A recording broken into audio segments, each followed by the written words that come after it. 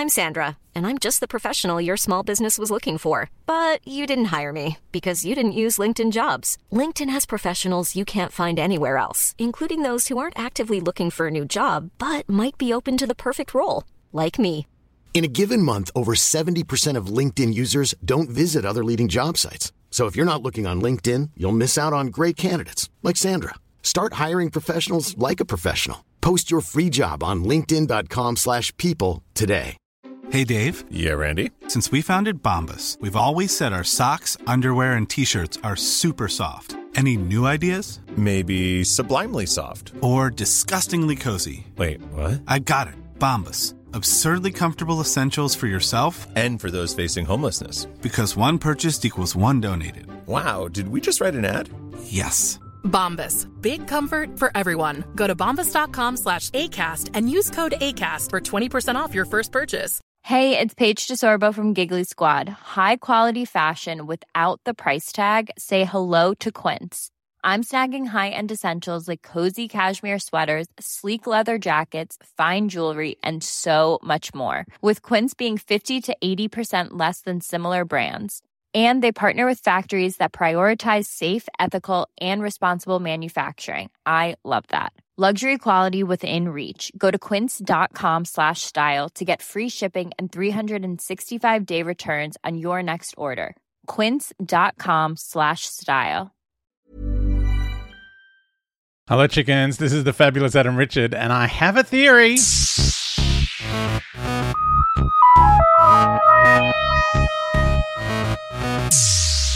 Hey, chickens. We're going to continue with Matt's Missive.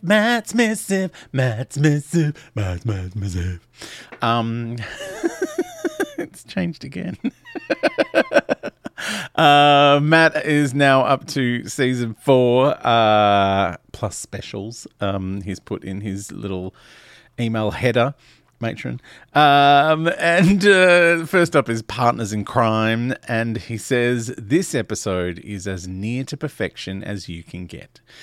Donna's reunion with the Doctor is played absolutely perfectly and is one of the funniest scenes of the entire series. I know there were concerns about Donna as a permanent companion, but who could doubt after this episode that she was going to become one of the best companions we've ever had? And talking of companions, who's that standing by the bin?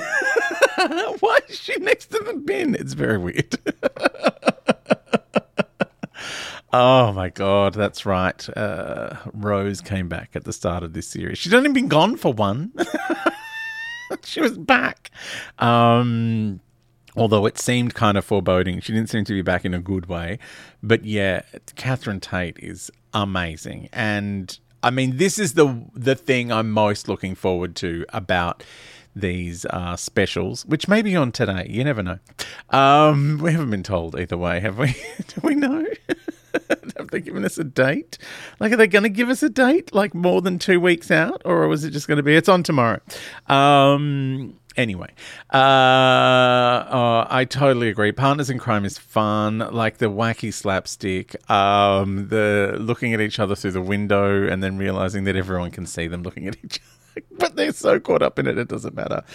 And also Sarah Lancashire. Oh my God. Like, you're like, what? Has she always been in this? Like, you watch Happy Valley now or Julia and you're like, that was her all this time. So great. Just so much fun. I mean, look, the dissolving fat is a bit weird. Adipose business. But we also get some spectacular Sylvia business, so I'm always happy about that. Onto the Fires of Pompeii, which we have watched in this show. Matt says, this episode just looks absolutely gorgeous. It's a real treat for the eyes. But aside from Francois Pandolfo in his tiny skirt... The look of the setting is incredible and really benefits from the filming overseas at Cinecittà Studios. It feels like we have the concept of fixed point in time a lot these days.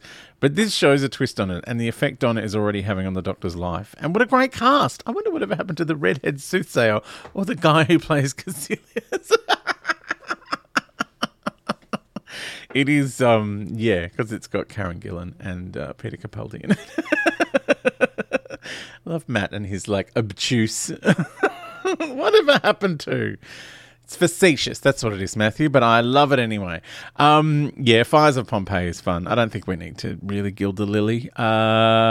We've discussed this in great length here in this podcast. If you want to go back to those episodes, they're somewhere in the thing. I don't have my... I don't have my sheet up in front of me that tells me what episode is where. But, just do a Google. It's not hard to find. I mean, I just did a Google the other day to find an episode, and there it was, exactly where I needed it. On to Planet of the Ood. And Matt says, it's weird that this one comes across as a light-hearted episode, but actually has some pretty dark themes relating to oppression and slavery. Add to that Mr. Halpin's transformation into an Ood as one of the most horrific visuals in the series, and you've got an episode that is far more than it appears on the surface.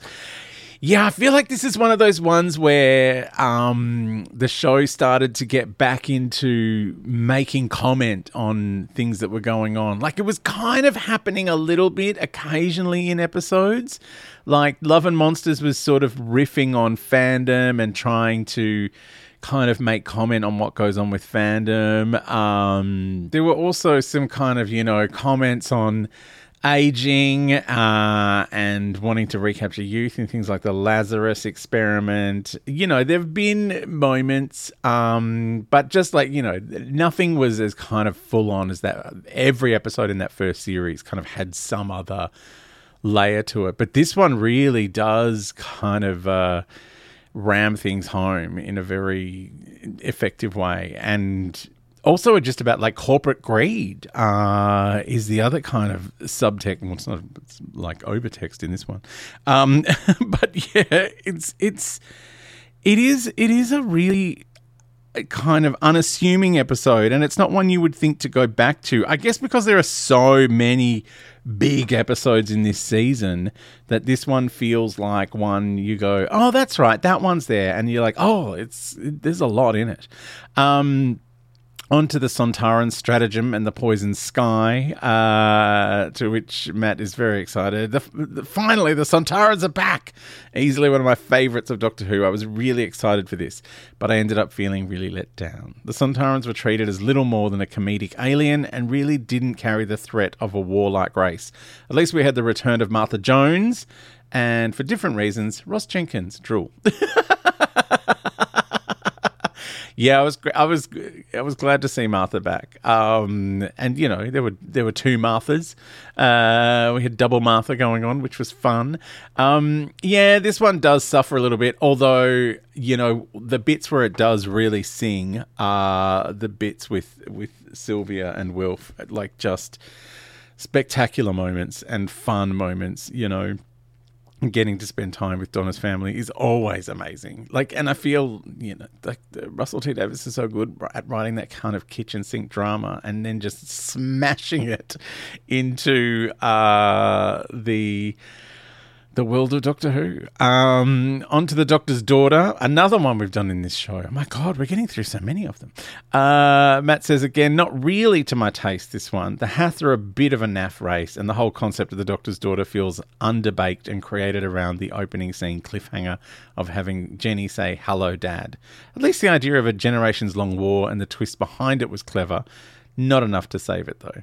Yeah, again, a lot of great ideas in this and some, really good performances. And just great to see Martha again, kind of being able to hold her own on another planet and, having entire scenes with someone who can't actually speak out loud.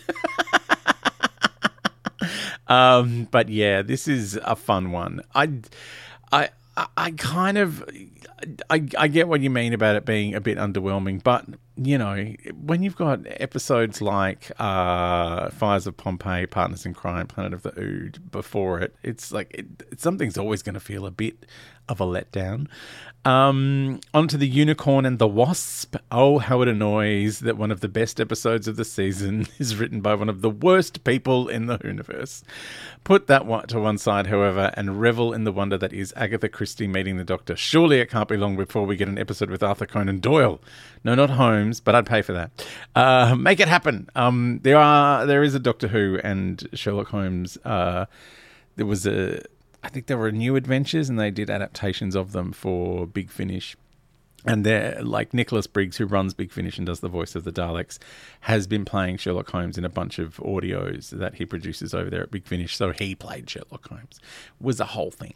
But yeah, I like the Unicorn and the Wasp. I love that Matt's not mincing words about one of the worst people in the Whoniverse. I'm not going to mention his name. It's at the start of the episode if you want to look him up. And if you want to look up why he's a problematic individual, you can find that out too. But yeah, he's kind of been sidelined from a lot of Doctor Who because of his problematic views, shall we say. His Rowling-esque attitude to things in the world. I love Fenella Woolgar, who plays the Agatha Christie character. And I do love Agatha Christie. And also, like, Christopher Benjamin's in it, who was in, Doctor Who way back in the 70s. He plays Henry Gordon Jago in the Jago and Lightfoot audios as well. And it's just, it doesn't also have Felicity, what's her face? From The Good Life. Who wasn't like Rick Mayall's character on the Young Ones obsessed with her? Anyway, more from Matt's missive in the next episode.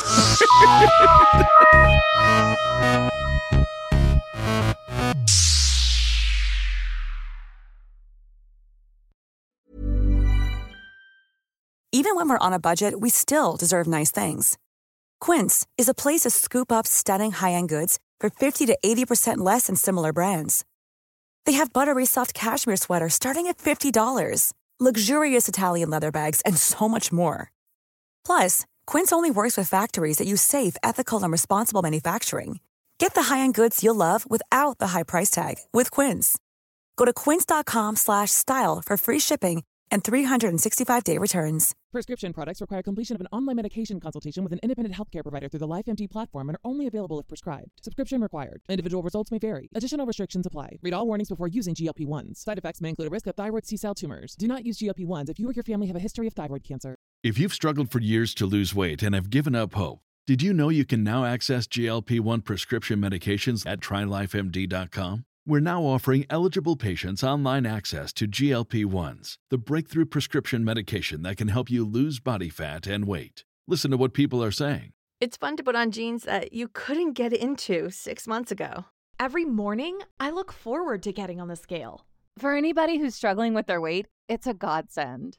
And here's the best part. Your insurance may cover 100% of the cost of your medication. So go to TryLifeMD.com to have your eligibility checked right now. Get started today at TryLifeMD.com. That's TryLifeMD.com.